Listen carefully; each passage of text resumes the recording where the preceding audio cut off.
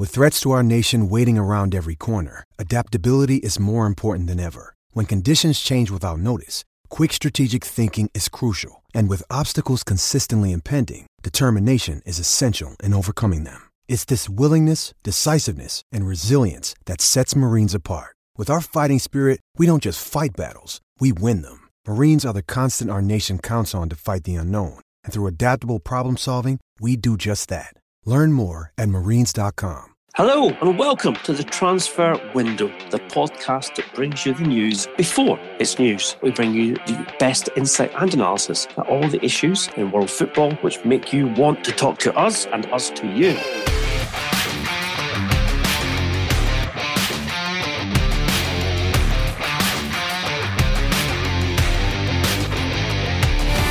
It's Monday and it's news. Transfer window is open and transfer guru Duncan Castles, as always, is here to bring you right up to date with what's happening and the things that you don't know about. We're going to start today with some Manchester United news, not just on one player, but on three players. Duncan, we've been discussing for quite some time, as indeed Manchester United have, with David De Gea and his agent, his contract situation. But you have some new information regarding where they are at with De Gea and contract negotiations. Yes, Manchester United finally made an improved offer to David De Gea last week. I'm told there was a meeting in London between George Mendes and Manchester United, David De Gea's representative, to discuss whether they could find a solution to that long-standing impasse on De Gea's new contract. As of today, he is in the final year of his current deal. United haven't taken up that year option on his contract. As we told you, the situation has been extremely open in the sense that United have gone as far as making a bid for the Ajax goalkeeper Andre Onana as a potential replacement for De Gea, because they were unsure whether they would be able to retain him this season. They've inquired about other goalkeepers, including Mike Mignon at Lille. I'm told that the situation has not been resolved, that the discussions are ongoing, that United have improved their offer. As we explained to you, De Gea feels that he should have his contract terms improved to the same level as Alexis Sanchez, the best paid player at Manchester United, as a reward for being the most consistent and best performer for Manchester United for numerous seasons over the course of not just this contract, but his previous contract. He had been told by Ed Woodward that was not going to happen, that Woodward was not ready to match the terms he'd agreed to pay to Alexis Sanchez to bring him from Arsenal in January 2018. So decisions to be made, I think, on both parts. But some positive news for Manchester United supporters in that at least the sides are coming closer together, and that United have recognised that they do not want to lose the goalkeeper, and that an improved offer had to be made to try and retain him. And we'll keep you updated on how those discussions go and whether there is a resolution over the next weeks. Of course, Duncan, we've said on many editions of the podcast that Paris Saint-Germain is the most likely option and destination for David De Gea, because obviously with Gianluigi Buffon's contract not being renewed there, their interest is very concrete. They've made a contract offer to De Gea, one which he has yet to say yes or no to. I guess the decision for him is, does he want to go to Paris and play in Liga, or does he want to stay at Manchester United and play in the Premier League? Because at this moment in time, his preferred destination, as I think everyone would consider to be the case, Real Madrid, is not yet open to him, despite the fact that Zinedine Zidane has question marks and doesn't have full confidence in Thibaut Courtois. So, but with Madrid effectively behaving in the market where they are not prioritising a goalkeeper, it would seem that De Gea's choice is one or other, and that is Paris or Manchester. I think he has three choices. I think Paris Saint-Germain are obviously a strong option, as they need a goalkeeper of that quality and that ability, and they have an interest in De Gea. Whether they're in the financial position to buy him from Manchester United this summer and to meet the financial terms De Gea would require to move there is another matter. Madrid, there is a definite interest there. As you say, Zinedine Zidane does not have full faith in Thibaut Courtois. I can tell you that Courtois was offered to Manchester United by Madrid as part of their attempts to sign Paul Pogba. Obviously, if that was able to be put into effect, then they would need a starting goalkeeper, and De Gea would come back into the discussion for Madrid. Problem on that side is that Thibaut Courtois does not want to leave Madrid. He's made it quite clear that he will not willingly move to another club. So when you add the complexity of trying to shift out a very well-paid goalkeeper and a very good goalkeeper who's only just moved there, and having to find a home for him, and rolling that into a Paul Pogba deal, it becomes very complicated. But you have to remember here that De Gea has a third option, and one that has been made clear to Manchester United may well be taken if they do not come up with a satisfactory deal, and that is simply to sit out the final year of his contract, to become a free agent, to remove from the equation any transfer fee and any negotiations that would be required with Manchester United.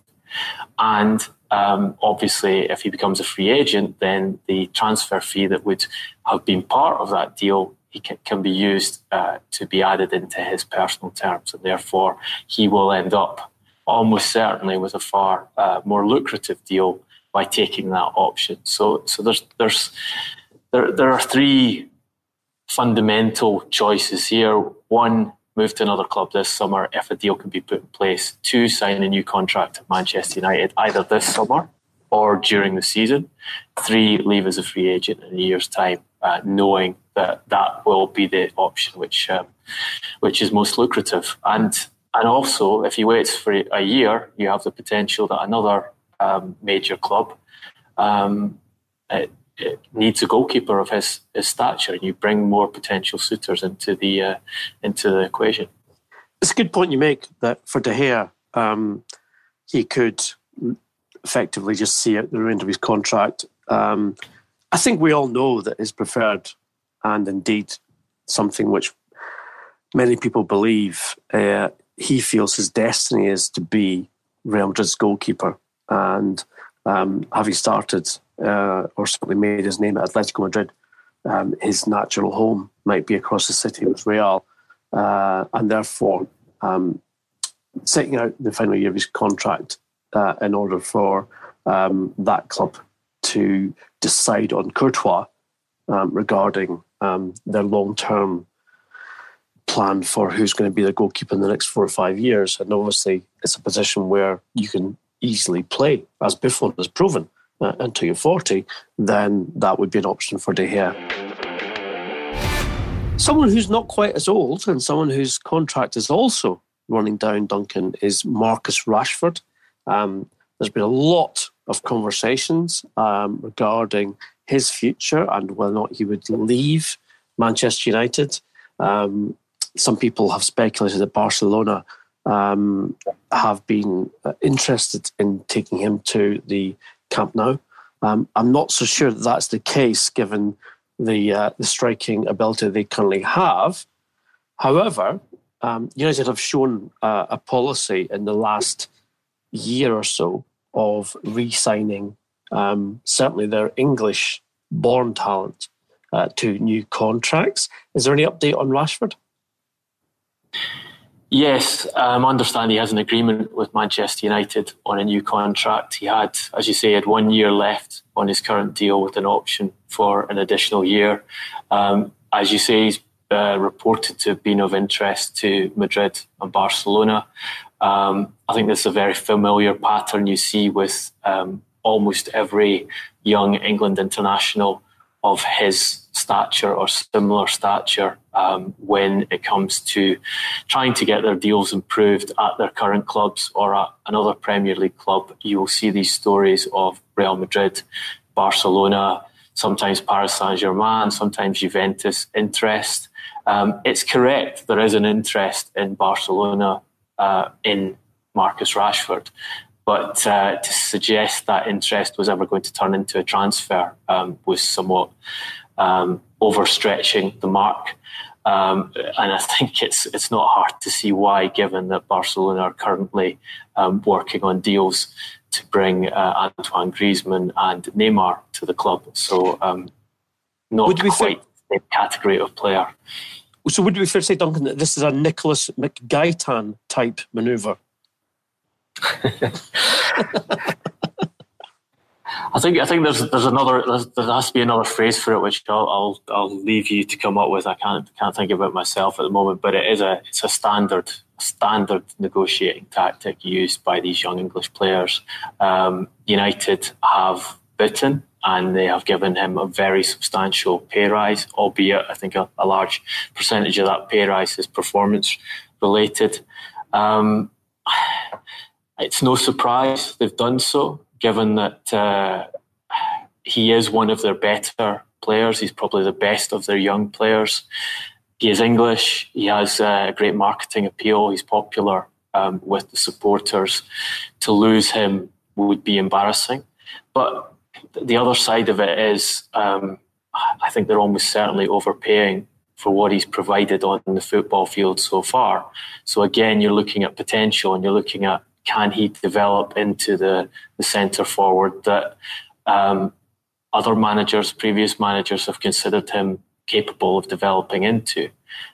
We've talked quite often about how his game remains kind of one-dimensional in terms of what he wants to be, which is the number 9, the starting centre forward for Manchester United.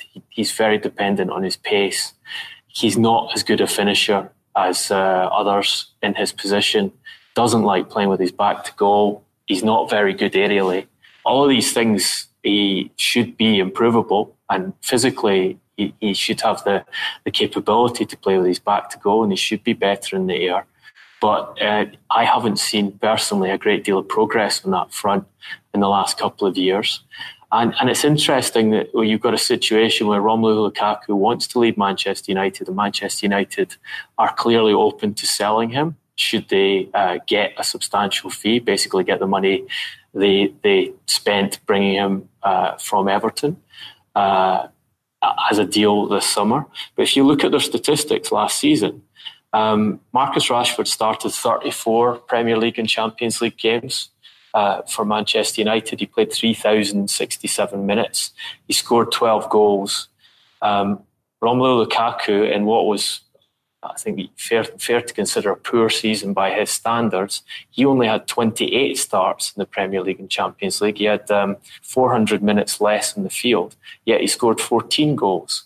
So Lukaku, for all the areas in which you can criticise his game, was still providing more in terms of goals on the pitch for Manchester United last season, in a season in which he started overweight, had some off-field problems, and then was dropped by Solskjaer, and his starting position was given to Rashford pretty much for the rest of the season. So there is a question mark over whether they're backing the right horse in terms of current performances for the club. I don't think you'll see Lukaku drop off those numbers. You can argue that he might not have much scope to improve in his game. I think he has improved as a player after coming from Everton. He's more of a team player. He's more conscious of the offside line than he ever was before. He's capable of playing down the wings and providing goals that way. So I see his game has developed. And I'm not sure he can go much further. But he is a more consistent provider of goals than Marcus Rashford has ever been. And the question mark for Rashford and Solskjaer, now that Manchester United have committed to him, is can they turn him into the player he needs to be to lead a team that should be challenging for the Premier League title and challenging at the top end of the Champions League? Duncan, I feel like there's a question which needs to be asked here, especially from Manchester United's perspective and from their fans' perspective, but also probably from any football fan in England, which is Marcus Rashford the new Danny Welbeck? Well, look, a lot of people in football would argue that Manchester United made a mistake in letting Danny Welbeck go, and that he was never going to be a top centre forward, but he was a consistent performer for them. He was a good squad player to have. He scored goals, contributed well to the team. You'd like to hope that Marcus Rashford can reach higher levels than Danny Welbeck was capable of reaching. But that is going to require an evolution in his game.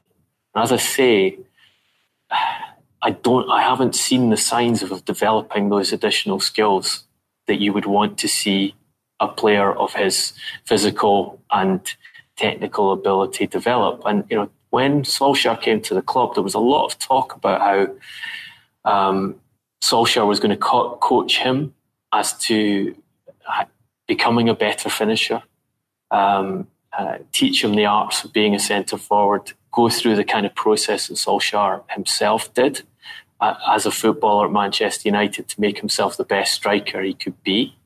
That is obviously something that you can do with a striker. You can coach them to be more efficient in the box, to make better decisions, to make better runs.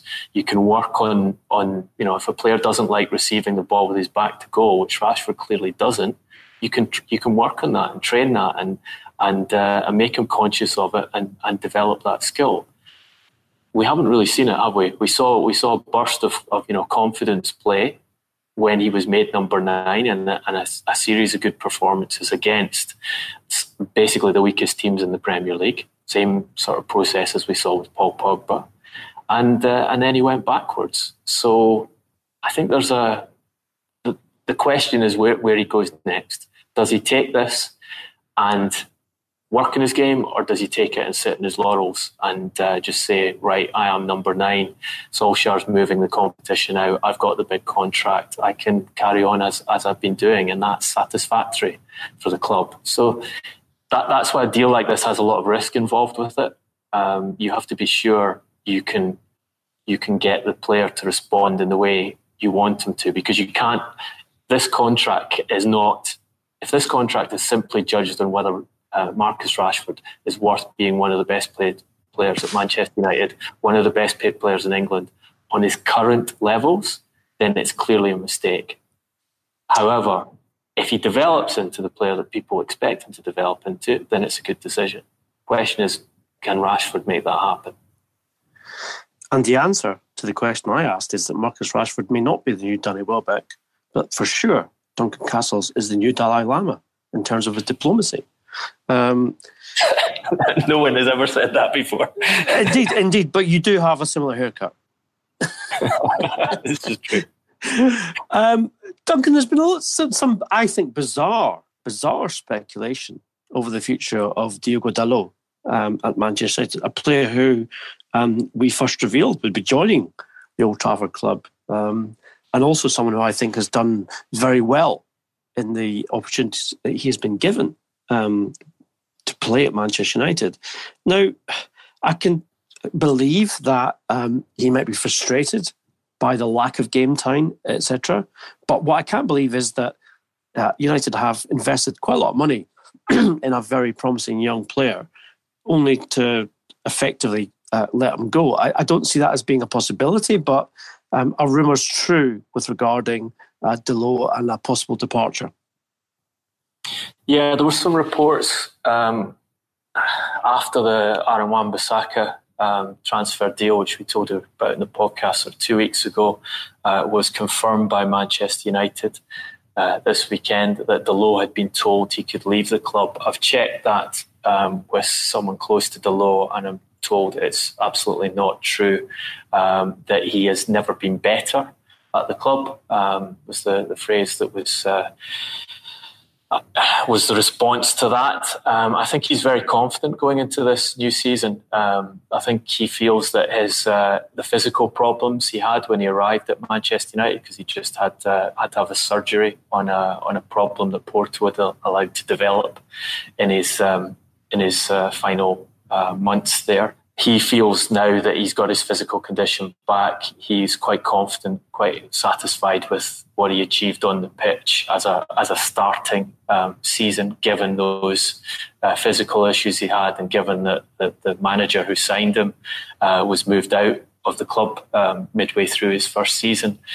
And obviously ready for the challenge. I don't know where they plan to play him. Obviously, right back is going to be Wan-Bissaka's position. You don't spend 55 million on a defender and not use him there.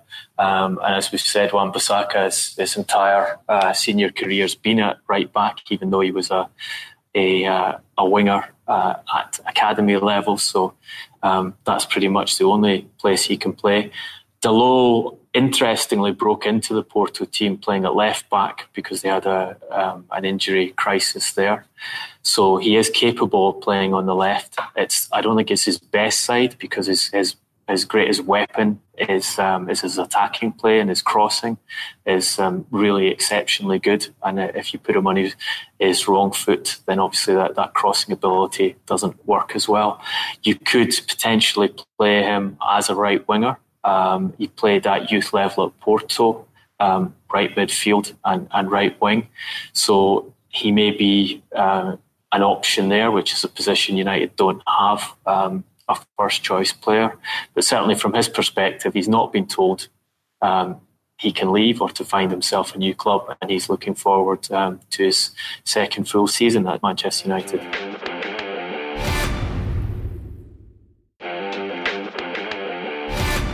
Well, from one fullback to another, and we have news for you, as we always like to do so, on Kieran Tierney, the Celtic's left back. We told you last week in the podcast that Celtic had turned down the initial offer from Arsenal for the player. We now have been told, or I have been told certainly, that Arsenal made a renewed offer of £20 million for Tierney. The structure of the payment is crucial because Arsenal's transfer budget is limited. And what I have been told is that Arsenal are willing to pay £10 million up front for Tierney and £10 million a year from now, which makes up Celtic's initial valuation of £20 million as a down payment, plus £5 million of add-ons, which would be paid in years 3, 4 and 5 of the contract, which Arsenal have projected. No news yet as to whether or not Celtic have agreed to those particular aspects of the payment structure. Ian, do we know what Tierney's position is on Arsenal? Because obviously he's been extremely reluctant and resistant to move from Celtic in previous years, and his loyalty to the club is well known. Have Arsenal convinced him that that now is the right time to move to the Premier League? I don't think that Tierney is entirely convinced about moving. He's very much a homeboy, if you like, with an H, and would like to spend more time in his career at Celtic. However, Celtic's willingness to sell him has been definitely an issue with regards to his thinking and those around him who believe that if Celtic want to sell, then he should consider his future. Now, what's complicated about this is the fact, obviously, that Arsenal's spending ability depends upon bringing players in the same way that they sell players out. And Pierre Aubameyang is one who they have marketed to several clubs in Europe, including Bayern Munich.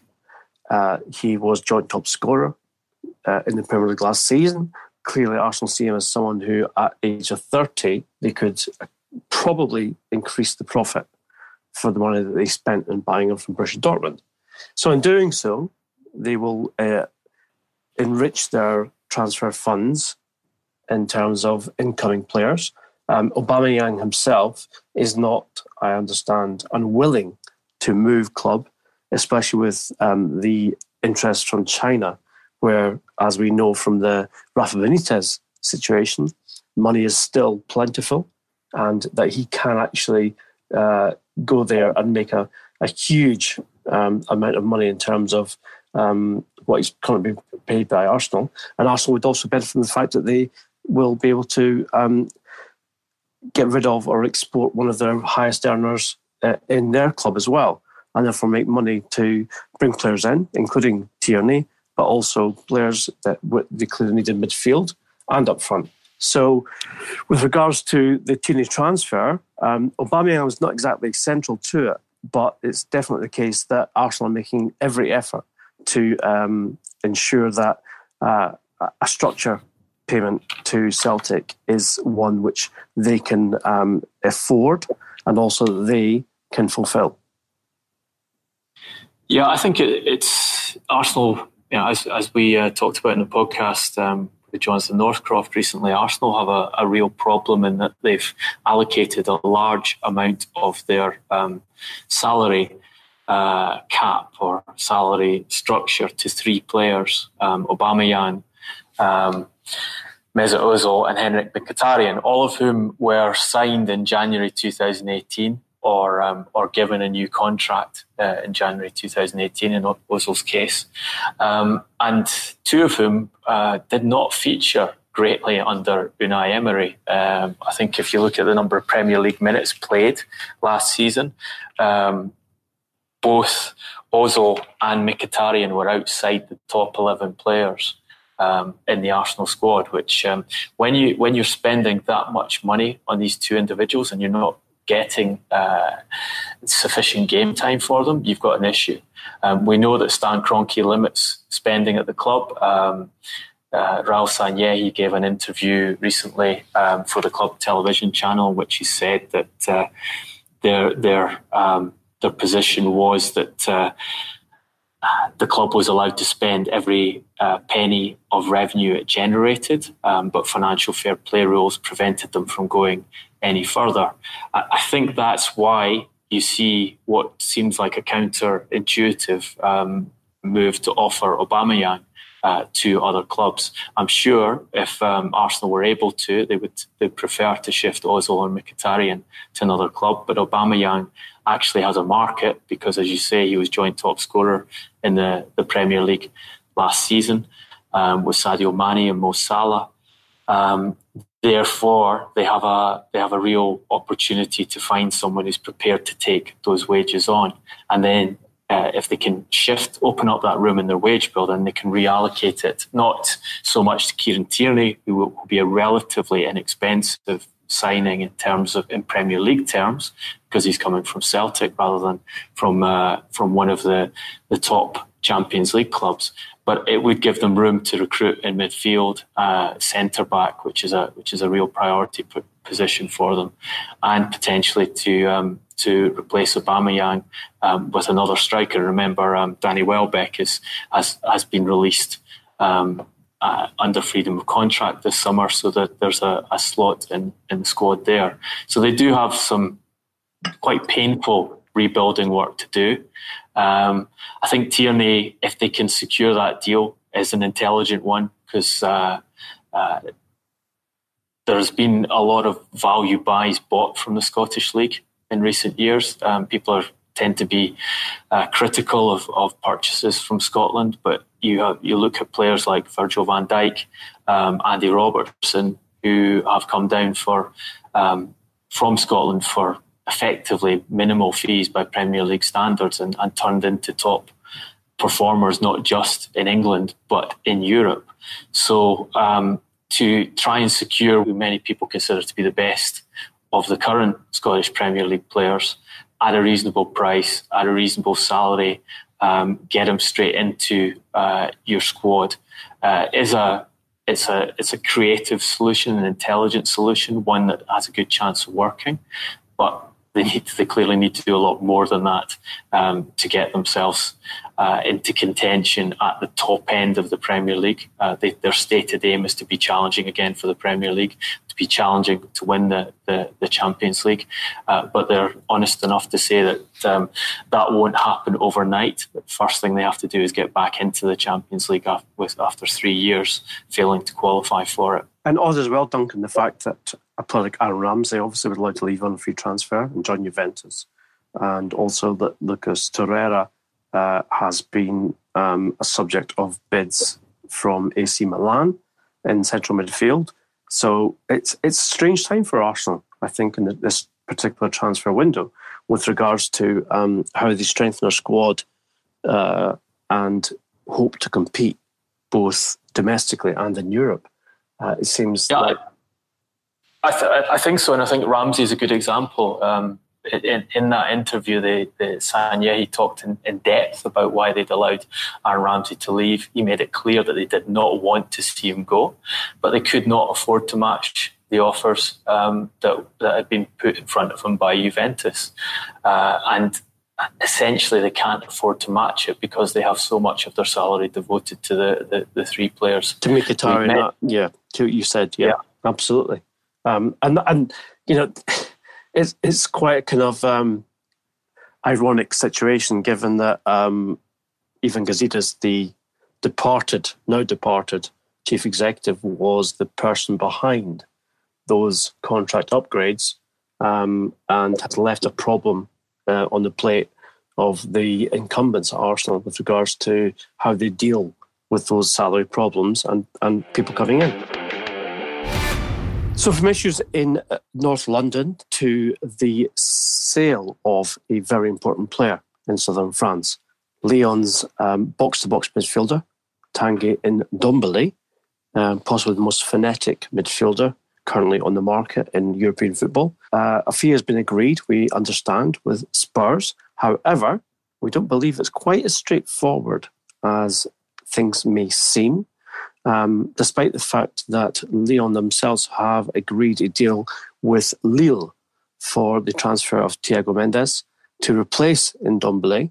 Duncan, we know Spurs have got the first step up in terms of this player.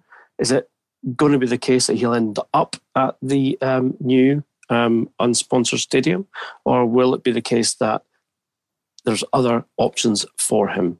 Well, the news from France is that a fee has been agreed, that Jean-Michel Aulas has managed to ramp up the initial offer of 45 million euros that Daniel Levy made for Ndombele to 62 million guaranteed and 10 million of bonuses and easily achieved bonuses. So an effective 72 million, which is very close to what Aulas had said last week was his asking price of 80 million euros. As we told you on the podcast when we first discussed this, the difficulty for Tottenham has always been to convince Ndombele that they are the right club to start his career away from Lyon. As we mentioned, he has seen his teammate Ferland Mendy move to Real Madrid, sees his international teammate Paul Pogba on the way to Real Madrid, and he considers himself a player who should be at a club of that status. Paris Saint-Germain have been interested. Juventus have been interested, although Ndombele, I'm told, did not want to go there because he did not like Serie A as a destination. And indeed, Juventus have now got a deal in place to sign Adrien Rabiot on a free transfer from Paris Saint-Germain, in addition to Aaron Ramsey coming from Arsenal, also in a deal that did not involve a transfer fee. I think Ndombele will end up at Tottenham because it doesn't look like there is going to be a competing offer for him this summer, and it's clear that Aulas wants to sell the player. So you have the pressure coming internally from his club to take the deal. He's being offered a very lucrative financial contract at Tottenham, and Tottenham, I'm told, are desperate to secure the deal. Obviously, a player that Mauricio Pochettino wants, and definitely the type of player Pochettino wants to rebuild his midfield with, which is a more technical, quicker player, capable of playing a different kind of football in midfield to individuals like Eric Dyer, who he has at present. But persuasion has been required to make that move happen. There are some question marks in France about the player's general attitude. Clearly a player of immense ability, which we've seen, for example, against Manchester City in the Champions League, but consistency of performance has been in question. So it's going to be something of a managerial challenge for Pochettino, bringing him to London, bringing him to a new league and making him central to the team and getting the high-level performance that's convinced Tottenham to make that kind of bid out of him on a regular basis. As you say, Olas has agreed a deal with Leo for Thiago Mendes as a replacement. Thiago Mendes, Brazilian midfielder, valued at €25 million in a deal which also will bring Youssouf Kone from Lille to Lyon as a replacement for Ferland Mendy. Kone, the left back, will cost another 12 million plus a 25% sell-on bonus should Lyon move him to another club. He's a 23-year-old defender in the future. So, yes, I think Ndombele will end up at Tottenham, but not absolutely a done deal at this stage. Well, from Tottenham to solving a problem at Manchester City, Duncan, we've talked a lot about John Stones. We've talked a lot about the possibility of Harry Maguire moving to the Etihad Stadium. But I understand that you have got some information regarding something of an icon in defending terms, and someone who certainly would be very, very attractive to Pep Guardiola. The player I'm talking about is Leonardo Bonucci at Juventus, someone who is very, very highly rated and also has a salary to match that. But at 32 years old, is clearly in the latter part of his career. Would he be an option for City, even short term, regarding their need to replace Vincent Kompany? This is it's a story that's emerged that City Football Group, the holding company that Manchester City use to control multiple clubs globally, and the structure that they've used as a means of solving financial fair play problems, in the sense that they can have a joint scouting network, for example, for the entire group, and transfer the costs of that scouting network onto the partner clubs rather than have them all charged to Manchester City. They've also done some clever things in the past in terms of moving players between clubs in the group, bringing Aaron Moy, for example, from Melbourne City in Australia to Manchester City before selling him to Huddersfield at a profit. The story is that the City Football Group are looking at Leonardo Bonucci with the idea of taking him to New York City.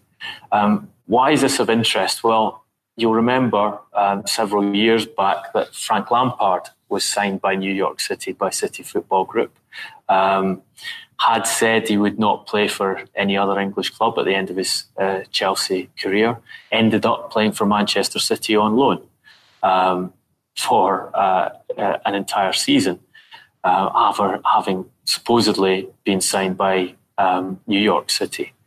So you could see a solution in those circumstances for Manchester City, who are trying to get a starting centre-back, who don't have the ideal option in the market at present, have been looking at Harry Maguire, who's, we've talked about several times, clearly is not the perfect fit to Pep Guardiola's system, have been looking at Mario Hermoso at Espanyol, who would be more suited to Guardiola's type of football, but also an element of risk involved, as he's still a young defender who's only played in Spain.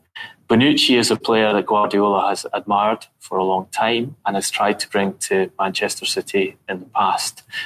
He chose to remain in Italy at that time for family reasons, made a move internally in Italy from Juventus and got a large increase in salary, has moved back to Juventus since, remains on an extremely high salary. But if City were able to manufacture something in which they could have Bonucci for a season before he moved to City Football Group, you could see that as being as a backup alternative. If they can't find the full transfer of a younger player that they want this summer, who could come into the squad, be absolutely Champions League ready, you would not expect them to have significant problems in the Premier League. A winner, a captain, there is an attraction there. What I can say is that Maurizio Sarri, the new manager of Juventus, has told friends that he does not want to lose Bonucci. Juventus obviously need to create room in the wage bill for the number of players they're bringing in this summer. And Bonucci, who's one of the highest paid players at the club, would be an option there. But at least from the manager's perspective, if he's allowed to, he wants to retain the player for next season. Well, at €5.5 million net, as this is reported salary is, Duncan, I'm sure Bonucci is someone who clearly is valued by Juventus, but not just that, someone who, if they moved on, quite frankly, would give them some room to bring in other players. From one of the most valuable players in Italy, we move to one of the most valuable players in Spain. And that, of course, that is Antoine Griezmann and his move to Barcelona. And Duncan has some news regarding how that particular deal could be facilitated by a move from one player from Camp Nou to Atletico, and how that is going to influence the way that things turn out for Atletico and Barca this summer. Yeah, we've been talking about Barcelona a lot, and we've had a lot of questions about how Barcelona can afford to sign Neymar and Griezmann in the one window, having already put a big deal in place for Frankie de Jong. We told you that they want to sell players on, and that they see the sale of the right back Nelson Semedo as one of the options for raising cash. We mentioned to you they'd had a conversation with Dani Alves about the potential of him coming back to Barcelona after Paris Saint-Germain withdrew the contract offer they'd made to the Brazil international to stay for 2 further years. We suggested that Semedo might be sold, with Dani Alves coming in to take over the sharing of the right-back duties with Sergio Roberto, which would allow Barcelona to put money elsewhere. What we're going to tell you is that Barcelona have now suggested that Semedo be included in the Antoine Griezmann transfer. They are offering the €120 million release clause that now has come into effect today. We told you earlier Atletico believe Barcelona should pay more because they feel the deal with Griezmann was agreed in advance when a far higher release clause was in effect.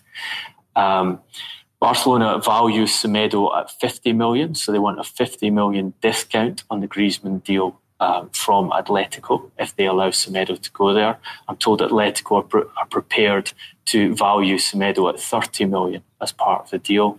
And I'm told it is possible that Nelson Semedo would consider that move if the two clubs can come to an agreement.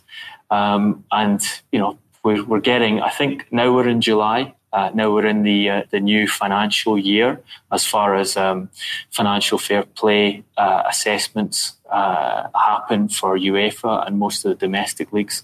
You're seeing a lot more of the planned activity come into place, and we're seeing more of the horse trading, which is an integral part of every transfer market coming into action this month. Duncan, we're going to do Heroes and Villains because it is Monday after all. And I'm quite pleased to say that you have absolutely got a hero for us for this week. Yes, my hero for the week is Rafael Camacho, the Portuguese youth. Portuguese Scouser. Portuguese who doesn't want to be in Liverpool anymore. And not for that reason, but because of the way he's handled his contract negotiations with Liverpool. Interesting story in that he wanted to go to Sporting on loan in January. Jurgen Klopp blocked that move because he had injuries at right back, played him at right back once and then didn't give him another game. Liverpool really wanted to retain a player who scored a lot of goals in UEFA Youth League and is considered a real talent. Made him a very substantial offer of £55,000 a week, big signing on fee.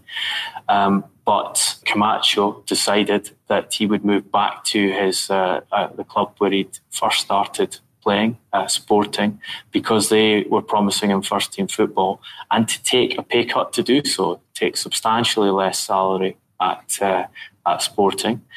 And the reason he's my hero is he's backing himself as a first team footballer, thinks he's ready to play, ready to ignore substantial sums of money being offered to him by one of the biggest clubs in Europe because he didn't like the way he'd been handled by them. I'm told that Jurgen Klopp and Liverpool would not play him in the first team until he'd signed a new contract. So they'd used that tactic to keep him there. Didn't appreciate that. But essentially backing himself to prove himself on the big stage and develop his career by playing games, which I think is an essential part for every footballer, is knowing what the right move for you is at a particular time. And there aren't always that many footballers who are prepared to turn down money to make the right move. But Camacho looks like he could be one of those. I have to say, I like the cut of his jib. If he's willing to do that, then to further his career, then that's great. Someone who is possibly not in that category is the great Luis Suarez, who cannot be denounced or debated as one of the best strikers in European football of the last 5 years. However, to miss from 12 yards, we have to say you're a villain. You're a villain, Luis Suarez, because in the quarter-final of the Copa America, you took the first penalty and you missed. It hit the chest of the Peruvian goalkeeper, Pedro Galese. So you cannot really have any kind of comeback on that. Penalties from 12 yards should easily be converted, and you managed to miss that. Maybe you weren't within biting distance, and that's, of course, another story. But apart from that, the fact is you're a villain for the fact that you did that, and Uruguay, who are an absolute legendary force in this particular competition, you have made sure that they're not available for the semi-finals. So you got to be my villain for the week. Duncan, Luis Suarez, is it a thing, or is it just what's it going to be with him going forward? Well, I think Luis Suarez is just regretting that his penalty wasn't taken against Jose Mourinho, as the most famous player of your footballing career was, because then Uruguay would be in the semi-finals of the Copa. Like, cut your jib, that's for sure. Time for us to draw this particular podcast to a close. Of course, as always, if you want to continue the debate, please contact us on our official Twitter account, which is @TransferPodcast. With Duncan, it's @Duncan Castles, and me @GarboSJ. If you like the podcast, and we're sure that thousands, well, we know you do, go on to iTunes and give us a 5-star review, and we can enlarge the community, whereby we have these debates on a tri-weekly basis. Other than that, we will be back on Wednesday with your questions answered, as always. And until then, we will see you through the transfer window. Thanks for listening, and goodbye.